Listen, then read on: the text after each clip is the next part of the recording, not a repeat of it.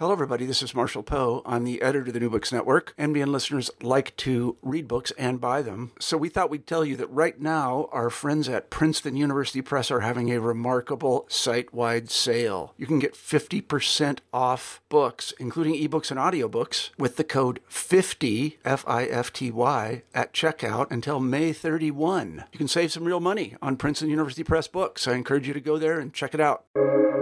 Welcome to the New Books Network. Today I am speaking with Julia Late about her book, Common Prostitutes and Ordinary Citizens. And this is a broadcast for the New Book Network channel, Sex, Sex Work and Sexualities. Julia, it's so awesome to have you here. You cannot believe how glad I am to be speaking to you because your work has really impacted my own. So tell us, Julia, who are you? And can you tell us about your research interests? Sure. And thanks so much for having me, Rachel. It's actually a real pleasure to think back on work I did quite some time ago in the context of the now, which I guess we'll get into in a little bit. So I'm Dr. Julia Late, and I'm a historian in modern history, and I teach at Birkbeck, University of London. And my work largely focuses on commercial sex, its criminalization, and also since then I've been looking at trafficking, how it kind of grew as a concept, and then how the laws against trafficking were applied. And I guess all of my work, which looks at sexual labor and women's migration and women's work, one of the things that it has in common is I'm really interested in the space between what the law and what policy was supposed to do and what it actually did. Okay. So I was really interested in what I read, not even in your introduction, but the pre-introduction bit whose name temporarily escapes me. And you said researching prostitution is challenging. What do you mean by this, and how did you experience it as challenging? That's really interesting. I think I kind of meant that from a historical point of view when I wrote this, when I wrote it 10 years ago, which it was 10 years ago. It's amazing. And in that, prostitution leaves very unreliable records in the archives. And so, what I really wanted to do and what drove me to the topic was I wanted to find out as much as I could about the lives and experiences, and if possible, opinions and ideas of women who sold sex, because so much had been written about the moral reformers who tried to suppress it, the police who put these laws into practice, and all of that sort of stuff. And I really, really wanted to find out more about the women who sold sex and what their lives were like. But of course, all of that was filtered through an archive created by the voices of the powerful, by these authorities, by the moral reformers, by middle-class feminists. And so that's an immense challenge because you're working with sources that were created by the powerful to find out about the less powerful. And it's just immensely challenging.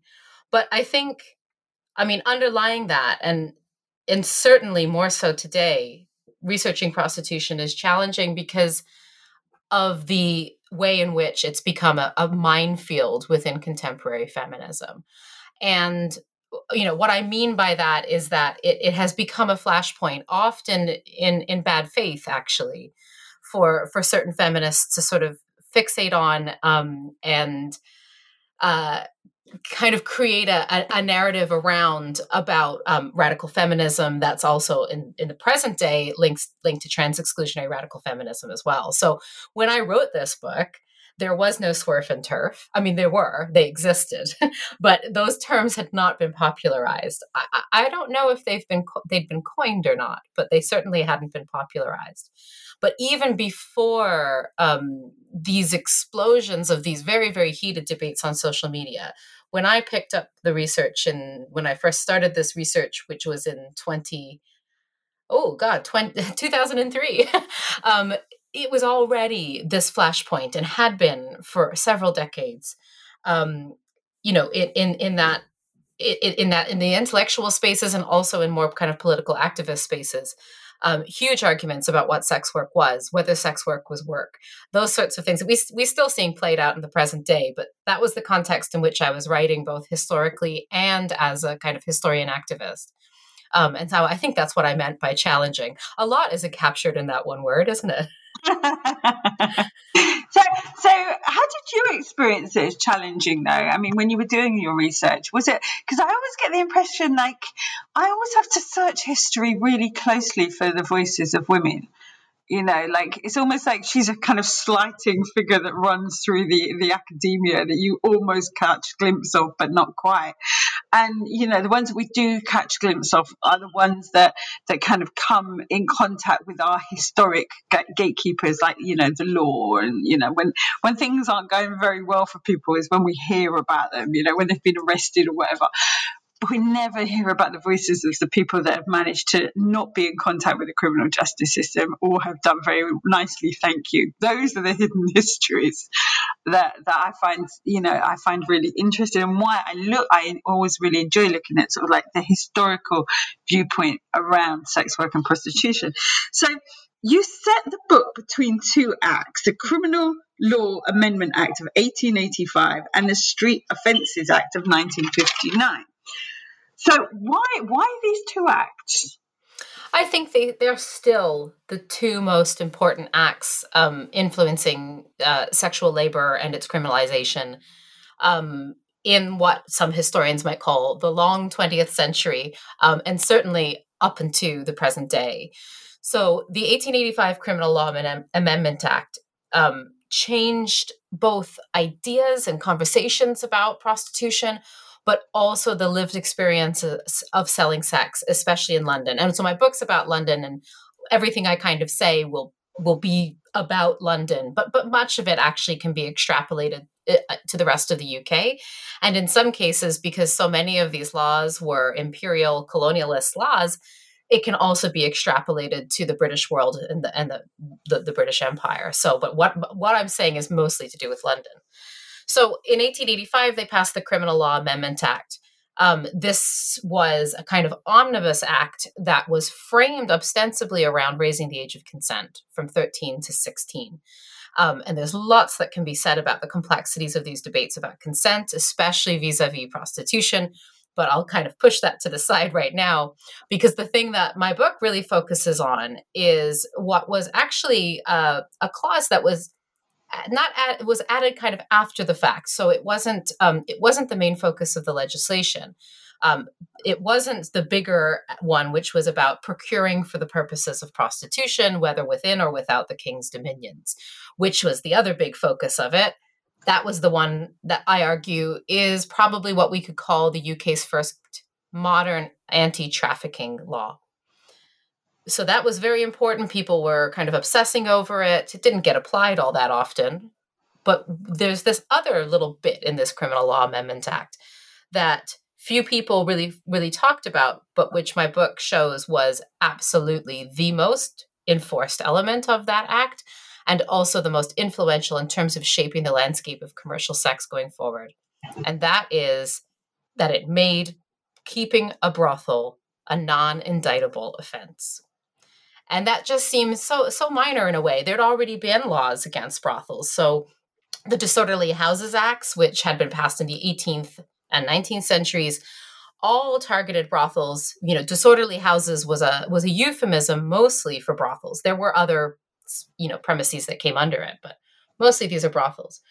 But it wasn't enforced particularly often because it required evidence that the house had become, quote unquote, disorderly, that there was evidence of some kind of crime like theft or fencing that going on inside, or that it was actually a raucous space that was disturbing neighbors. It was also indictable, which meant it had to go before a higher court, and so it was very expensive to prosecute. So this created a space where a lot of women could club together and work together out of one house, selling sex, taking clients back there, sometimes living there, sometimes not. After 1885, a brothel became simply illegal with no need to prove disorderliness or even exploitation going on inside. And so there was a few years where they realized, crap, we didn't actually define a brothel. We just used the word brothel in the statute without defining it. And case law over about a decade defines it. And this is going to sound really familiar, especially to people who are campaigning for decrim and women who are currently under the thumb of this system. The crucial thing about case law is it defined a brothel as a space where more than one woman practices prostitution. So that is, to this day, the legislation, not the specific legislation, but the definition of brothel keeping we have.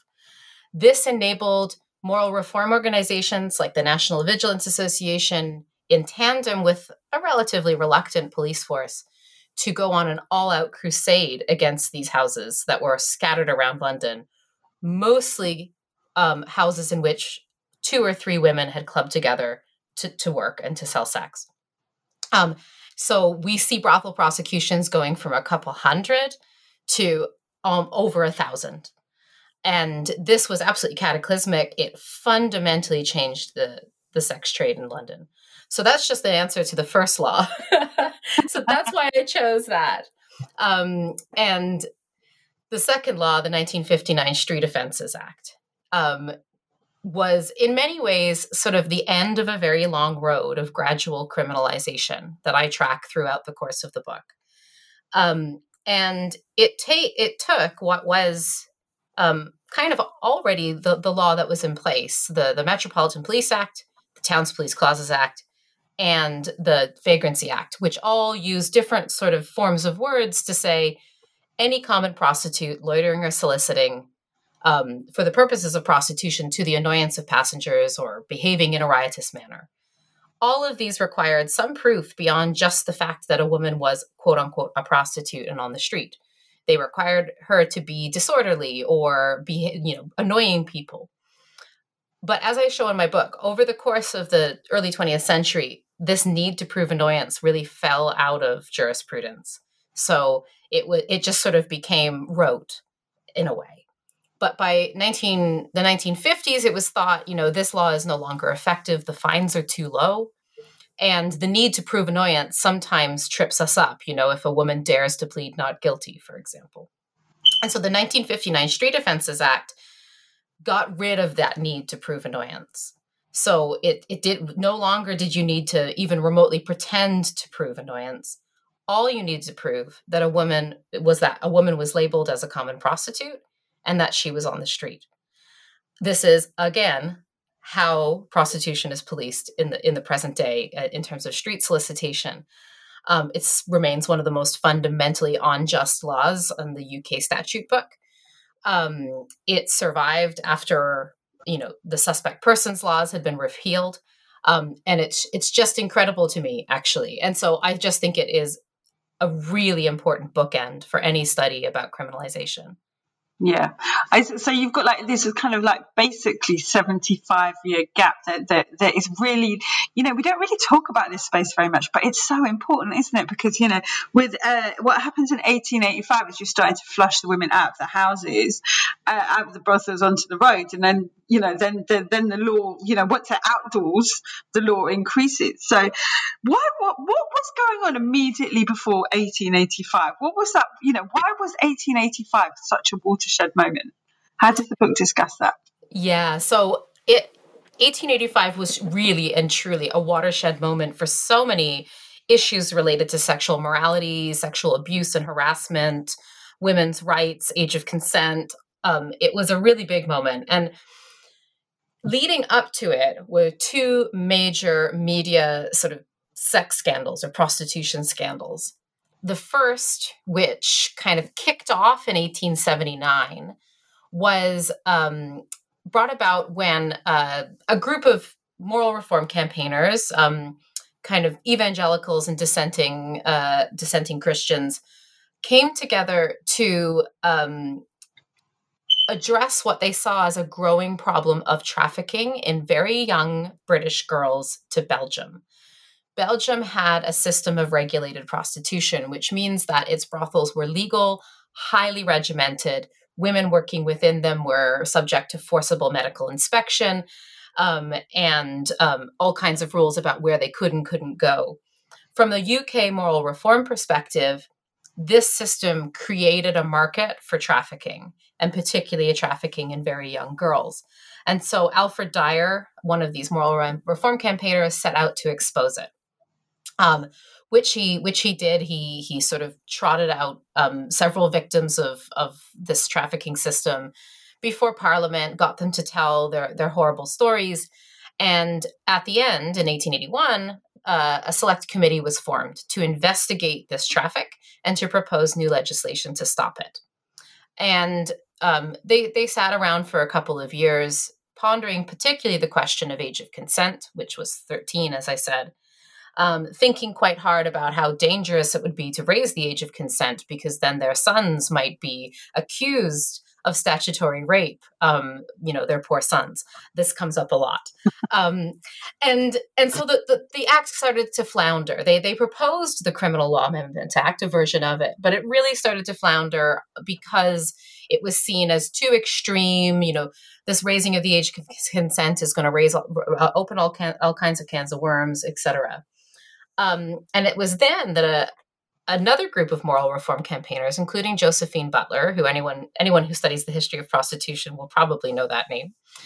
Josephine Butler, who had campaigned against the Contagious Diseases Act, which was Britain's attempt at regulation, got in touch with William Stead, who was a muckraking, social crusading journalist, active in London, and quite famous in his own right for a number of different things. Together, they formed what they called a secret commission. And Stead bought a virgin, a 13-year-old girl, for £5, and then sort of went through the motions of showing how she could be trafficked. As a lot of historians have pointed out, actually what Stead did to this young woman was itself a crime. But Stead didn't really notice that because he was so caught up with the fervor of his moral campaign. And so they published The Maiden Tribute of Modern Babylon in 1885, in July 1885. And it remains to this day one of the biggest newspaper sensations of all time. It was internationally distributed. People were clamoring for copies. There were riots and mobs. People just could not believe what they were reading because nothing like that had ever been in a newspaper before. And so this lent a weight to this campaign to pass the 1885 Criminal Law Amendment Act. And the parliamentarians, no matter what they thought about their poor sons accidentally sleeping with 13-year-old girls, had really no choice but to pass it at that point. But that's what I said, when I said at the beginning, the space between what the law is supposed to do and what it actually does. 1885 is such a great example. The law was supposed to protect women. Instead, it put in a series of clauses, including the brothel clause, that actually made it much more dangerous. Yeah. And we see, and this is still like current at the moment, isn't it? The sort of like the kind of legislation that is aimed at sort of the purchasers of sex. Like, our research with the London School of Hygiene and Tropical Medicine shows that makes it more dangerous for women. But the irony of a rich person buying what was presumably a poor 13-year-old in order to prove a point about trafficking, I think probably sums up that debate and every debate that's come since then. So it really does. Can you tell us what was happening in terms of regulating prostitution before the Contagious Diseases Act? What was going on before then? So before the CD Act, prostitution was mostly policed using public order acts, so the Vagrancy Act and those sorts of things, and people were mostly concerned about its presence in public. It was largely considered a necessary evil, other than that. And the Contagious Diseases Acts were designed to address the problem of venereal disease. This was a time when there was a syphilis epidemic.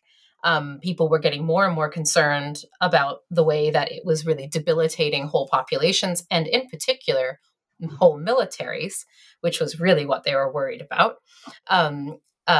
Solidifying that link between prostitution control and militarism, which continues straight up to today.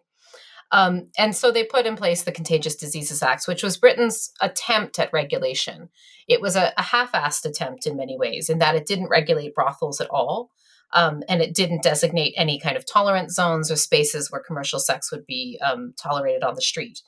Instead, it insisted, and it also didn't apply to London. It was only in garrison towns and port cities. And it stipulated that women, again, had to be forcibly inspected for venereal disease, etc.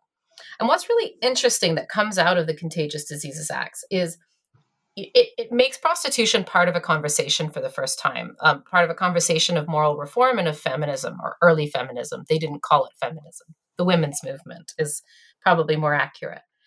And what's really fascinating is in that moment, in that campaign to repeal the Contagious Diseases Act, you see the two kind of roots, as in ROOTS, of contemporary feminist debates about prostitution. On the one hand, you had women saying the Contagious Diseases Act infringes on the rights of women. It invades their bodily autonomy.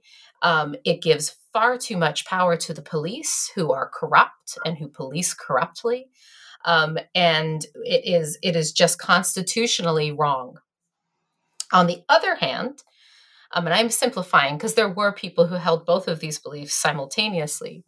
But on the other hand, you had groups of people who were saying the Contagious Diseases Acts are wrong, not because of the way that they infringe on anyone's rights, but because they license vice.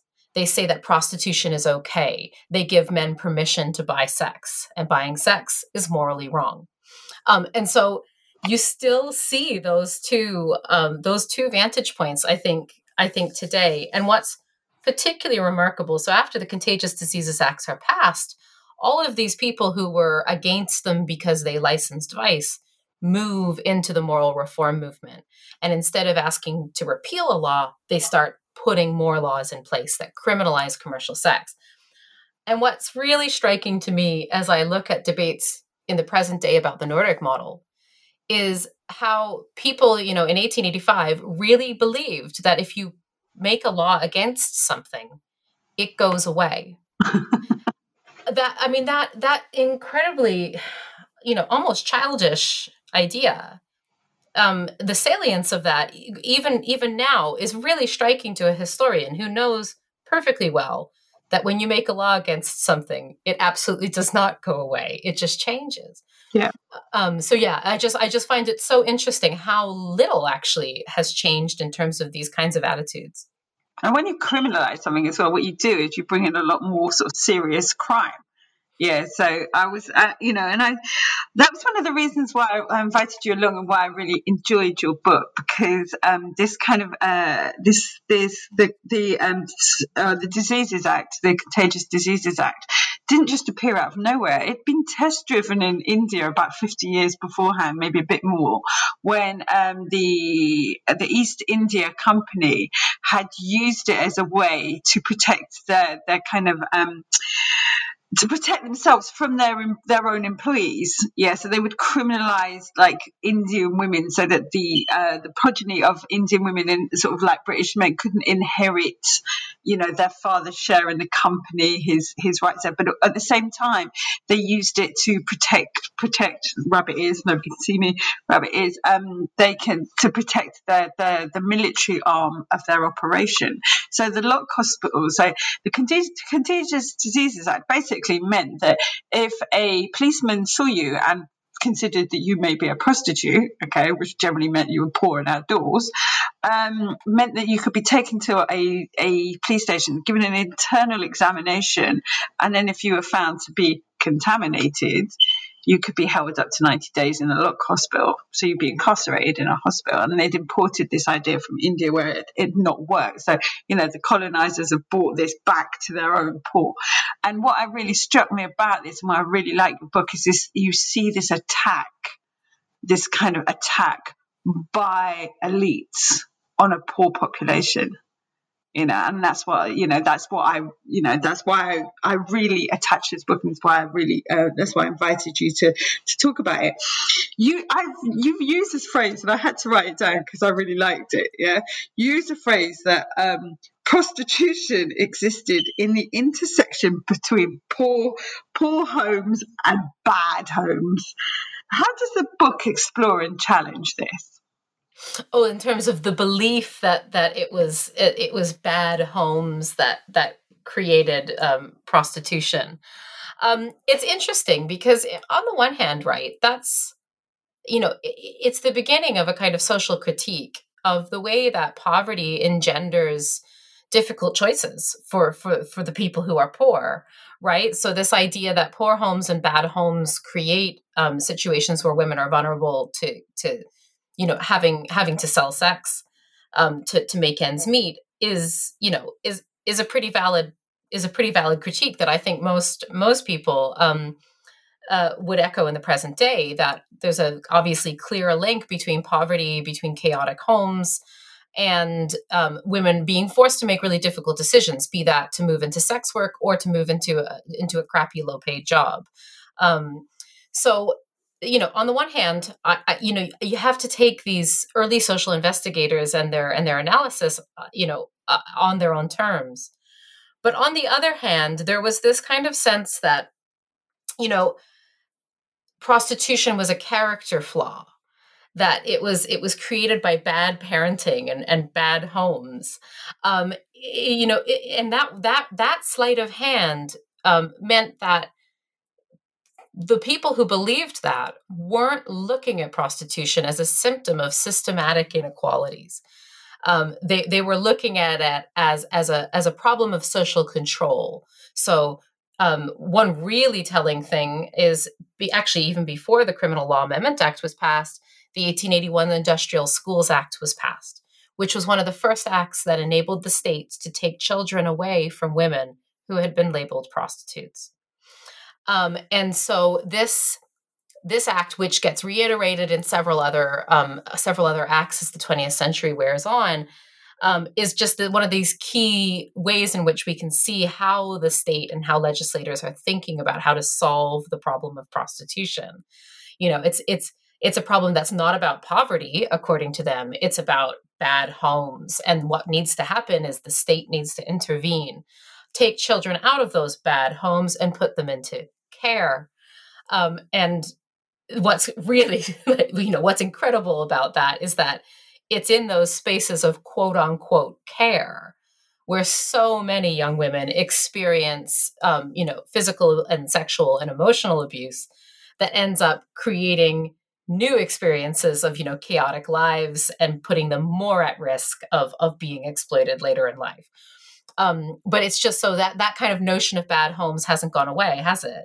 That's still such a predominant narrative of, women turn to sex work because they've been screwed up by their bad homes, which is just another way to look away from the systematic inequalities that create these systems. Yeah, and we see that narrative. It's not just in sex work. As you were talking, it made me remember sort of like what I'd heard about the riots in 2011, and it was like basically the rioting in 2011 was nothing to do with like police brutality or police victimizing, sort of working class black men. It was about single mothers. They were to blame. I remember that. It was just absolutely incredible how they got there. I mean, we might have, none of us should have been surprised, but it was really quite incredible that pivot. And we do see that pivot so often. And, it's the same thing when you look at these early books about, why do women become prostitutes? There's so many that basically have that as their main research question. And, one of the things that they always obsess over is this phrase that the Victorians especially would use quite a lot, which is love of finery. That you reminded me of this when you talked about the riots, because of course that was the other thing. It was, this isn't a spontaneous protest against racial injustice. They just want big TVs. Yes. This same narrative again that women turn to prostitution because of a love of finery, because they want fancy dresses, because they want nice ribbons for their hair. Later on, by the 1920s, because they want money to go to the cinema. And of course, this is all being written by people who've always had nice dresses, who've always had ribbons for their hair, and who don't think twice about being able to afford to go to the cinema. So it's really interesting to see these early 20th century researchers and campaigners talk about a love of finery when they clearly know how much that finery means actually, and how much meaning it adds to people's lives, and how it's okay for the middle class to want nice dresses, but it's not okay for working class girls to aspire to that. Yeah. Working class girls are meant to know their place, and their place is making the dresses, not wearing them. Yeah. And I just think that's such a telling confluence of attitudes. Yeah, and it's so interesting, isn't it? When you start to look at these calls of like bad parenting, how often that's used as a weapon against the poorer classes. It's almost like the responsibility of poverty is down to your inability to raise your child, not the exploitation of elites or this constant sort of desire for acquisition by sort of like corporate grid. Because the backdrop here is also as well is that we've got the Industrial Revolution, haven't we? The Industrial Revolution is really taking hold. We've got this mass migration from the country to the town. You've got like appalling sort of like working conditions, exploitative working conditions from often by the same types of women that are looking to rescue street women. So can you tell us how the book explores prostitution and working class forms of labour and migration? Sure. So I always say, I'm not a historian of sexuality. I'm a historian of labor. And I very, very much came to this topic interested in women's work. And I remain interested in women's work. And I absolutely see sexual labor as part of the story of women's work. And so that's the framing really of the whole book.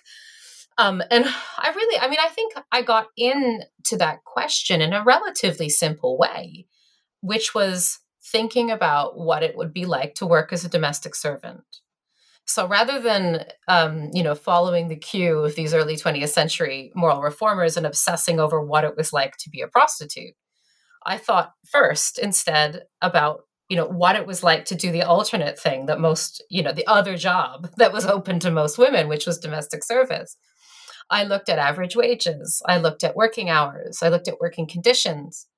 And what I found overwhelmingly was that these, obviously the hours were incredibly long. I mean, I think even longer than people realize. So in my more recent book, The Disappearance of Lydia Harvey, I think about domestic service quite a lot because Lydia Harvey, the main person in that story, was a domestic servant, like so many other women from that time. And what I discovered was she was working as a domestic servant when New Zealand domestic servants, and that's where she was from, New Zealand domestic servants tried to form a union. And their big ask as a union, so they formed this very young union, and their big demand is a 68-hour working week. Whoa. That's what they're asking for. Whoa. Can you imagine the hours they were actually working? So, I feel like I could have just stopped my book there.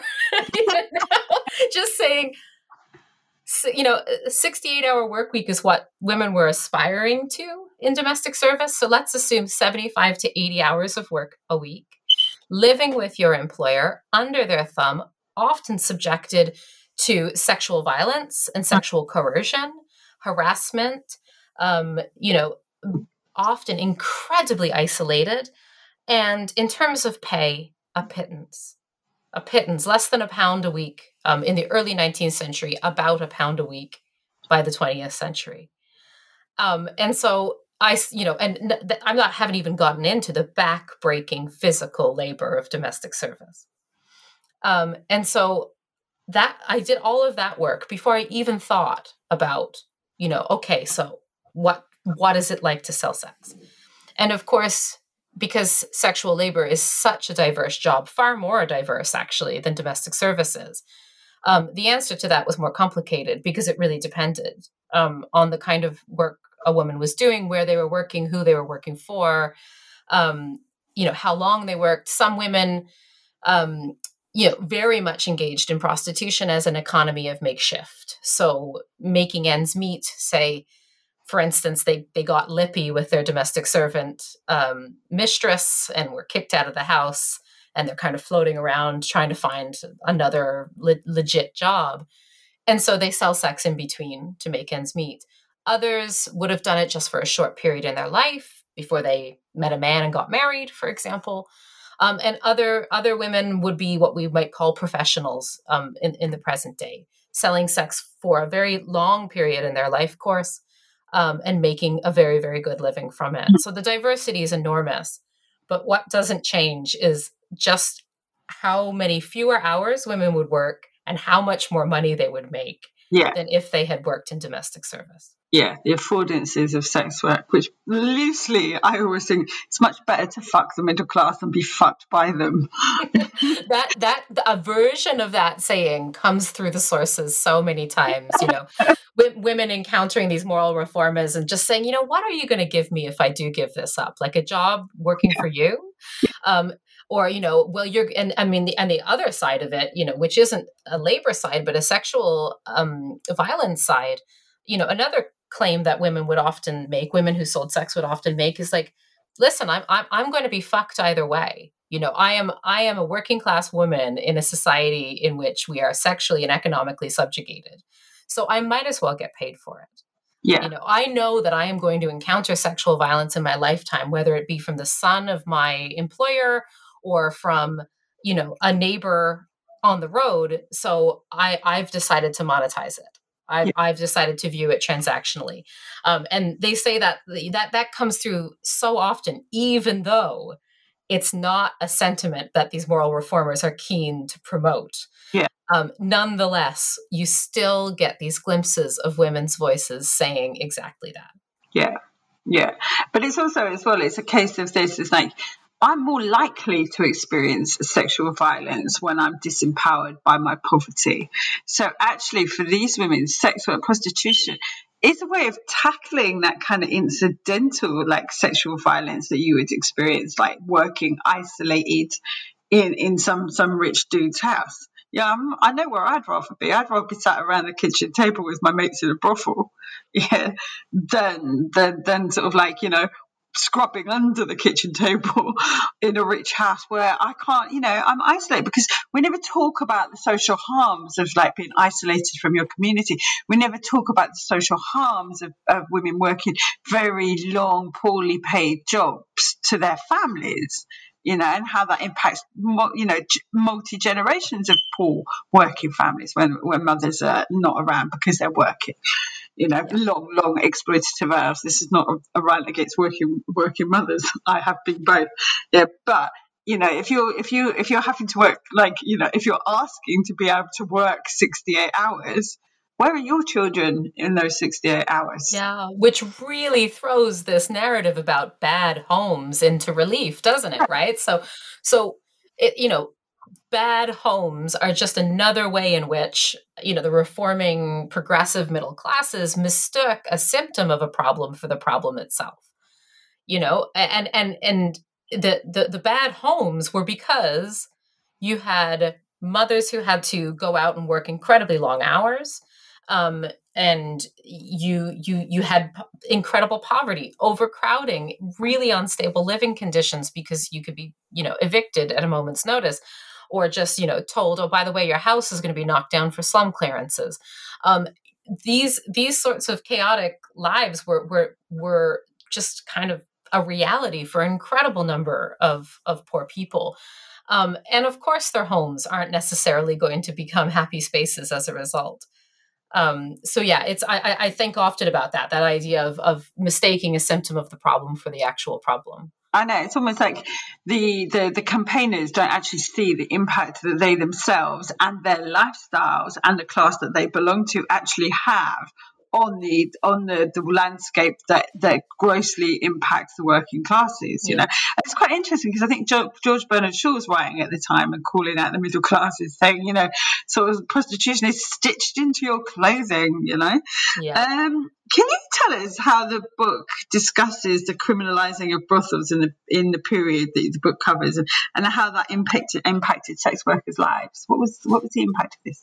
Sure. And I hinted at this at the sort of first part of our conversation, but it's actually quite a complex story. So like I said, the 1885 Criminal Law Amendment Act is passed, makes brothels a non-indictable offense, which means that they only need to be seen in front of a police court magistrate, making the entire thing easier, cheaper, and faster to prosecute. And so they put that in place, and then, like I said, realized they hadn't actually defined a brothel. And so they turned, like, because of the way that UK law works, they turned to case law. And there's one quite important case called Singleton versus Ellison, which kind of shows, on the one hand, how case law definitions have immense impact. But on the other hand, how, I'm trying to think of the right word, how clever women are in terms of getting around these new legislations. So what started happening right after the Criminal Law Amendment Act was passed and brothels started being targeted is women started moving into apartment buildings. So this was an era, the late 19th century. Actually, I just mentioned slum clearances. So this is an era when a lot of slum clearances are sweeping through, particularly the West End of London, and new, ostensibly middle-class apartment blocks are being put up. You can still see them today, around Cambridge Circus, Seven Dials area, that sort of area of London. And women started moving into them and working alone from these flats. They would almost always solicit on the street, because street solicitation was the norm until 1959, really. So they would solicit on the street and bring men back to these small flats where they worked alone. And technically that meant weren't brothels.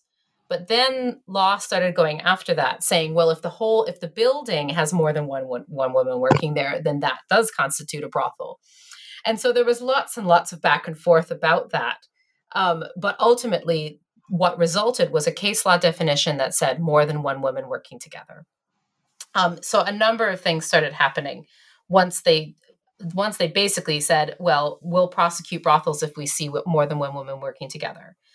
And a lot of the changes, the sort of geographical and physical changes, became emblematic of London's prostitution scene in the second half of the 20th century.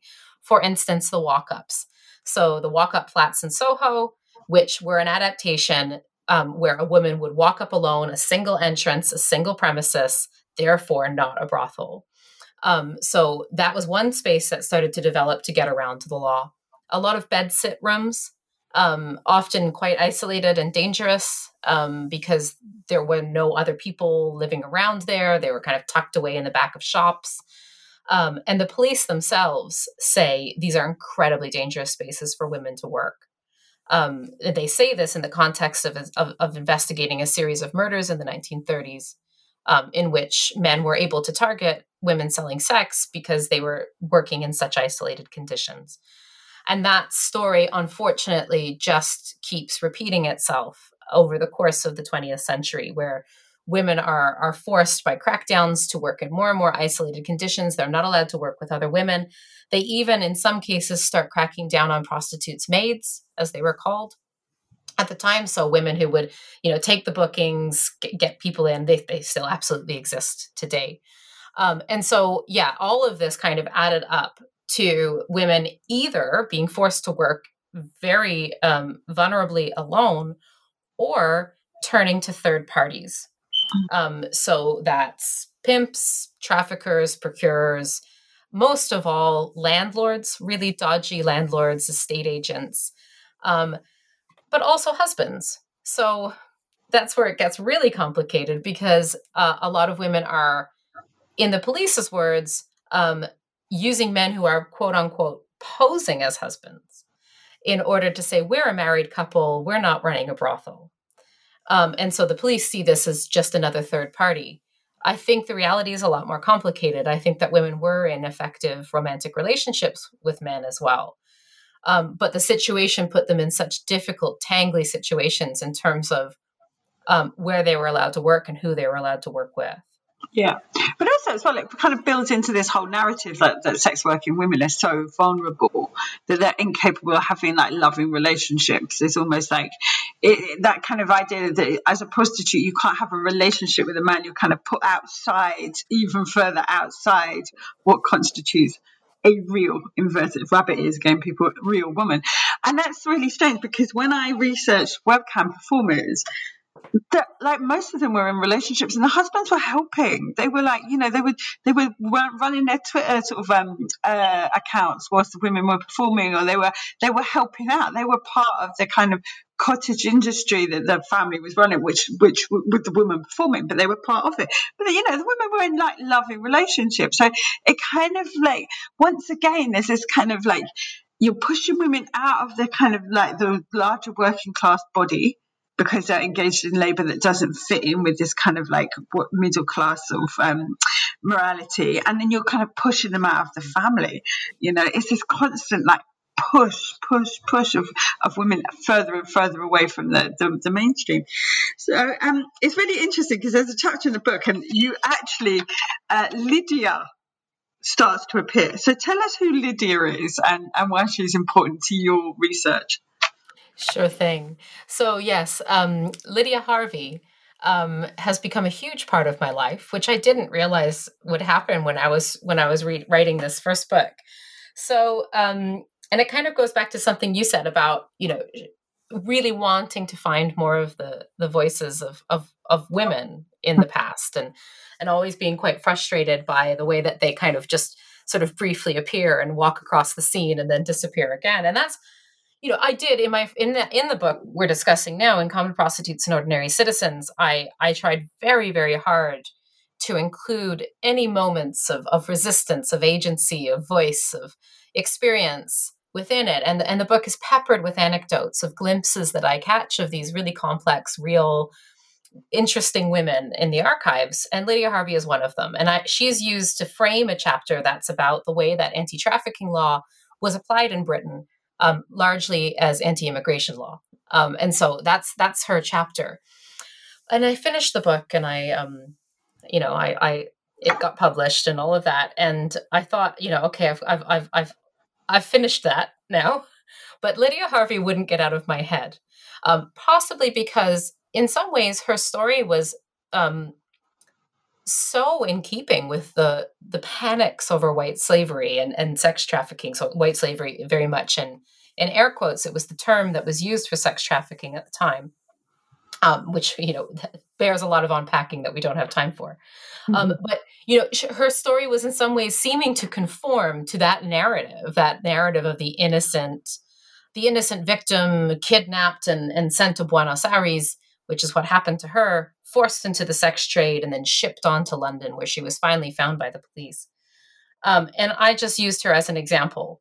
But I just started thinking, what would happen if I more radically contextualized her? And thought more deeply about her before and her after. Because just as you say, these, the way that we legally and culturally conceive of prostitution is always to make women separate, to push them out of the family, to push them out of the working class, to say, they're aberrant, they're a category unto themselves. But the reality is that they're just like anybody else. They're deeply entangled with their communities. They're very much part of the working class. They have befores and they have afters. And so my next book, which came out 10 years after the one we're discussing, was all about Lydia Harvey and about her sort of complex humanity, actually. Her before and her after, in which, she does lead a happy life, actually. She's not condemned to disease and misery for the rest of her days because she sold sex, even because she was forced to sell sex. And so I just really wanted to think more deeply about Lydia Harvey, and well, yeah, I did. Yeah, no. So that's really important as well, isn't it? It's like, people don't get stuck in amber, do they? Even if you've been through an exploitative situation, it does not mean that you don't have the resources to, to extricate yourself from that situation, which has been my own lived experience. So, can you tell us how the book explores, like women that challenge the law? You make some really interesting points about women challenging the law and how that panned out for them. Yeah, I just love those moments. I really love those moments, and luckily, because women who sold sex tended to have quite strong opinions, actually, it does come through quite a bit.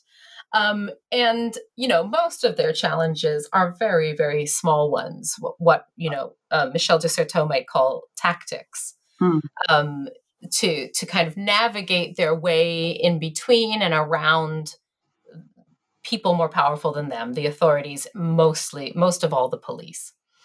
And, it can range from very little things like knowing exactly where the border between C and D division in Soho and North Soho was, so that if a police officer cautioned you in C division, you just needed to walk up the street to D division, where there was a different set of police officers who wouldn't know you for the rest of the night. So lots and lots and stuff like that. So yeah, sort of finding new places to work, finding new ways to solicit, almost always coming at a cost, which was the cost of isolation, which, I document really carefully in the book. But I think even if it did come at a cost, it's still really worth highlighting, how resilient women were, and actually how resilient commercial sex was in terms of the fact that no matter how much they tried to make it illegal, no matter how much they tried to shut down ways that it could operate, as one police officer put it, it's just like displacing water. Yeah. And so there's lots and lots of instances of that. There's some wonderful lines. There's one of my favorite books is called The Men in My Life by Martha Watts, who was a woman who was part of the very notorious Messina gang in the 1940s in London. So what was arguably London's, at the time and possibly forever, largest kind of pimping organization. She worked for them, and her book's incredible and captures all the nuance of coercion and choice, of agency and exploitation that she lived through. But she has this wonderful line about the number of times she's been arrested and fined mostly for soliciting. And she just says, basically, I've contributed handsomely to the savings of the British Exchequer.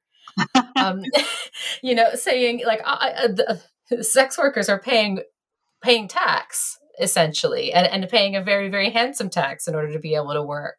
And you just until the 70s, when the sex workers' rights movement starts to explode. And sex workers themselves are really starting to amplify their own voices. You really just get snippets of it. But Martha Watts is one of them. These highly critical, cynical, and funny critiques of the system. And they're just like gold dust in the archive. I love finding them. There's this one moment when it's during the Jack the Ripper investigation. They're trying to find a woman who sells sex, whose name is Pearlie Paul, to interview, because they think she may have seen something. And she tries to get away from the police officer, and the police officer sort of says, "Where are you going?" And she says, "I'm going to drown myself." Just these wonderful moments where you can see women reversing the narrative and kind of just completely exploding what was expected of them. Yeah, exactly. Their actual personality comes through, because that's what happens, doesn't it? When you remove narrative, when you remove voice, you remove substance. So who did you write this book for? Who was your aimed audience? That's a really great question that no one's ever asked me. So, who did I write this book for? I think it really changed as time went on. So initially, I came to this topic as a historian interested in women's work, interested in marginalized voices, interested in people who had been invisibilized by the archive, and ways to kind of find them nonetheless. And so I was, I think, writing the book initially for historians, for other historians, for people who were interested in the past. And in some ways, that's still very true. It's a history book, and it connects to much broader historical themes, as you've picked up on. And so, yeah, I wrote it for historians, but as time went on, and particularly by the time I was finishing up my PhD and moving towards turning it into a book, when debates about sex work really heated up in the contemporary world, in my world, I realized that I was also writing it for the present. And I was writing it for policymakers, for campaigners, showing how even the best intentioned pieces of legislation can have very ironic and harmful outcomes. And that, I think, is still the most useful part of my book. It is in some ways a longitudinal study of what criminalizing commercial sex does. Well, it's a longitudinal study of the damages that carceral feminism does. Yeah, exactly. So that's the first point. And I really wish I'd had that carceral feminism term when I was writing. Because I really could have put it to work in this book. But that's absolutely what it is. And it's not just carceral feminism, because I think in this case, the feminists who were campaigning in the early 20th century, and this is one of my bugbears, is this claim by Nordic model proponents and radical feminists that their way is the feminist way. And their way is the historically feminist way. And, they claim Josephine Butler as, on their side and that sort of stuff. But if you look to the early 20th century, you've got feminists like Alison Nealons who are actively campaigning to decriminalize street solicitation. This decriminalize feminism, the sort of sex workers' rights feminism, also has a deep history. So I always sort of say, yes, of course, there's carceral feminism, but there are other historical forms of feminism that did not pursue this. Yes, they were a minority voice, but they did exist. And so these sort of Nordic model feminists, quote unquote, don't get to claim the history of feminism as being on their side, because it's not. But yeah, so it's that. And I guess in a way, and I don't think I ever would have really presumed this when I was writing, because I have no experience myself of sexual labor. But I did feel that I wanted to write it for women in the present day who sell sex and who are interested in the history of the laws under which they are forced to labor. And it's one of the many reasons why I was so keen to uncover that gold dust, to find the traces of these voices in the past, because so much that's been written about prostitution has been written from the perspective and through the eyes of middle-class moral reformers or the police. And so, that was the sort of three reasons and the three groups I was writing this book for. And that's still the case today. I mean, luckily, there's more and more sort of like sex workers and former sex workers like me that are getting to the stage where we are as educated as the people who would try to study us. But trying to get those people then to let go of their claimed ownership of sex workers' voices, that's a whole battle in itself. But luckily, my kids are grown and I've got plenty of energy, so I'm up for the row. So, so what did you learn from writing the book? Ooh, what did I learn from writing the book? I mean, first and foremost, I learned that criminalizing commercial sex is a very bad idea. I didn't come to this subject with a preconceived notion of that. I was not active in kind of sex work politics before 2003. I had done my degree in history looking at very different topics. So I came to the subject with a research question. And what I learned was the answer. And the simplest way to put that answer is criminalizing commercial sex doesn't work and does more harm than good. And I really want to insist that I learned that, because that is something that is supported by the evidence I uncovered. It wasn't something I set out to prove. It was something I learned along the way. And the other thing I learned, which I already mentioned, is how diverse feminist opinion about prostitution has been for a very long time. And it tends to be very oversimplified in the present. But there were some incredibly radical feminist voices in the past who were very much calling for sex workers' rights. And that's a history that I think needs to be remembered, that I had no idea existed before I wrote the book. So what are you doing next? What am I doing next? Well, I've just finished The Disappearance of Lydia Harvey. It's just come out this April, just gone. And so I'm doing a lot of thinking and talking about that. And I'm also working, and I'll plug this here. I'm working on a special issue of the Radical History Review with Judith Walkowitz, who's another amazing historian of commercial sex in Britain, and Rachel Schreiber, who works on the narratives of anti-trafficking in the United States. And we're putting that together. It's called Troubling Terms in the Sex Trade.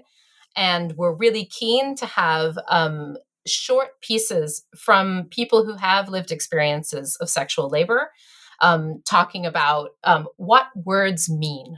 So we're really thinking quite hard about what words mean and what their histories are, and troubling those terms, denormalizing them. So we're working on that together, and also watch out for a Journal of Women's History special issue that myself and Philippa Hetherington, who's an expert in the history of prostitution and trafficking in Russia, are putting out, which is about I'm trying to remember the name of it now. Intimate labor, migration, and sex in historical perspective. So a series of articles that really look at this concept of trafficking on picket, and think through it, particularly in the context of intimate labor and women's work and migration law. Okay, so last opportunity here for absolute shameless plugging. Who are you? What is the name of the book and who published it? My name is Julia Late. I'm a historian of modern Britain, and I work at Birkbeck. The book we're talking about today is called Common Prostitutes and Ordinary Citizens, and it came out with Palgrave.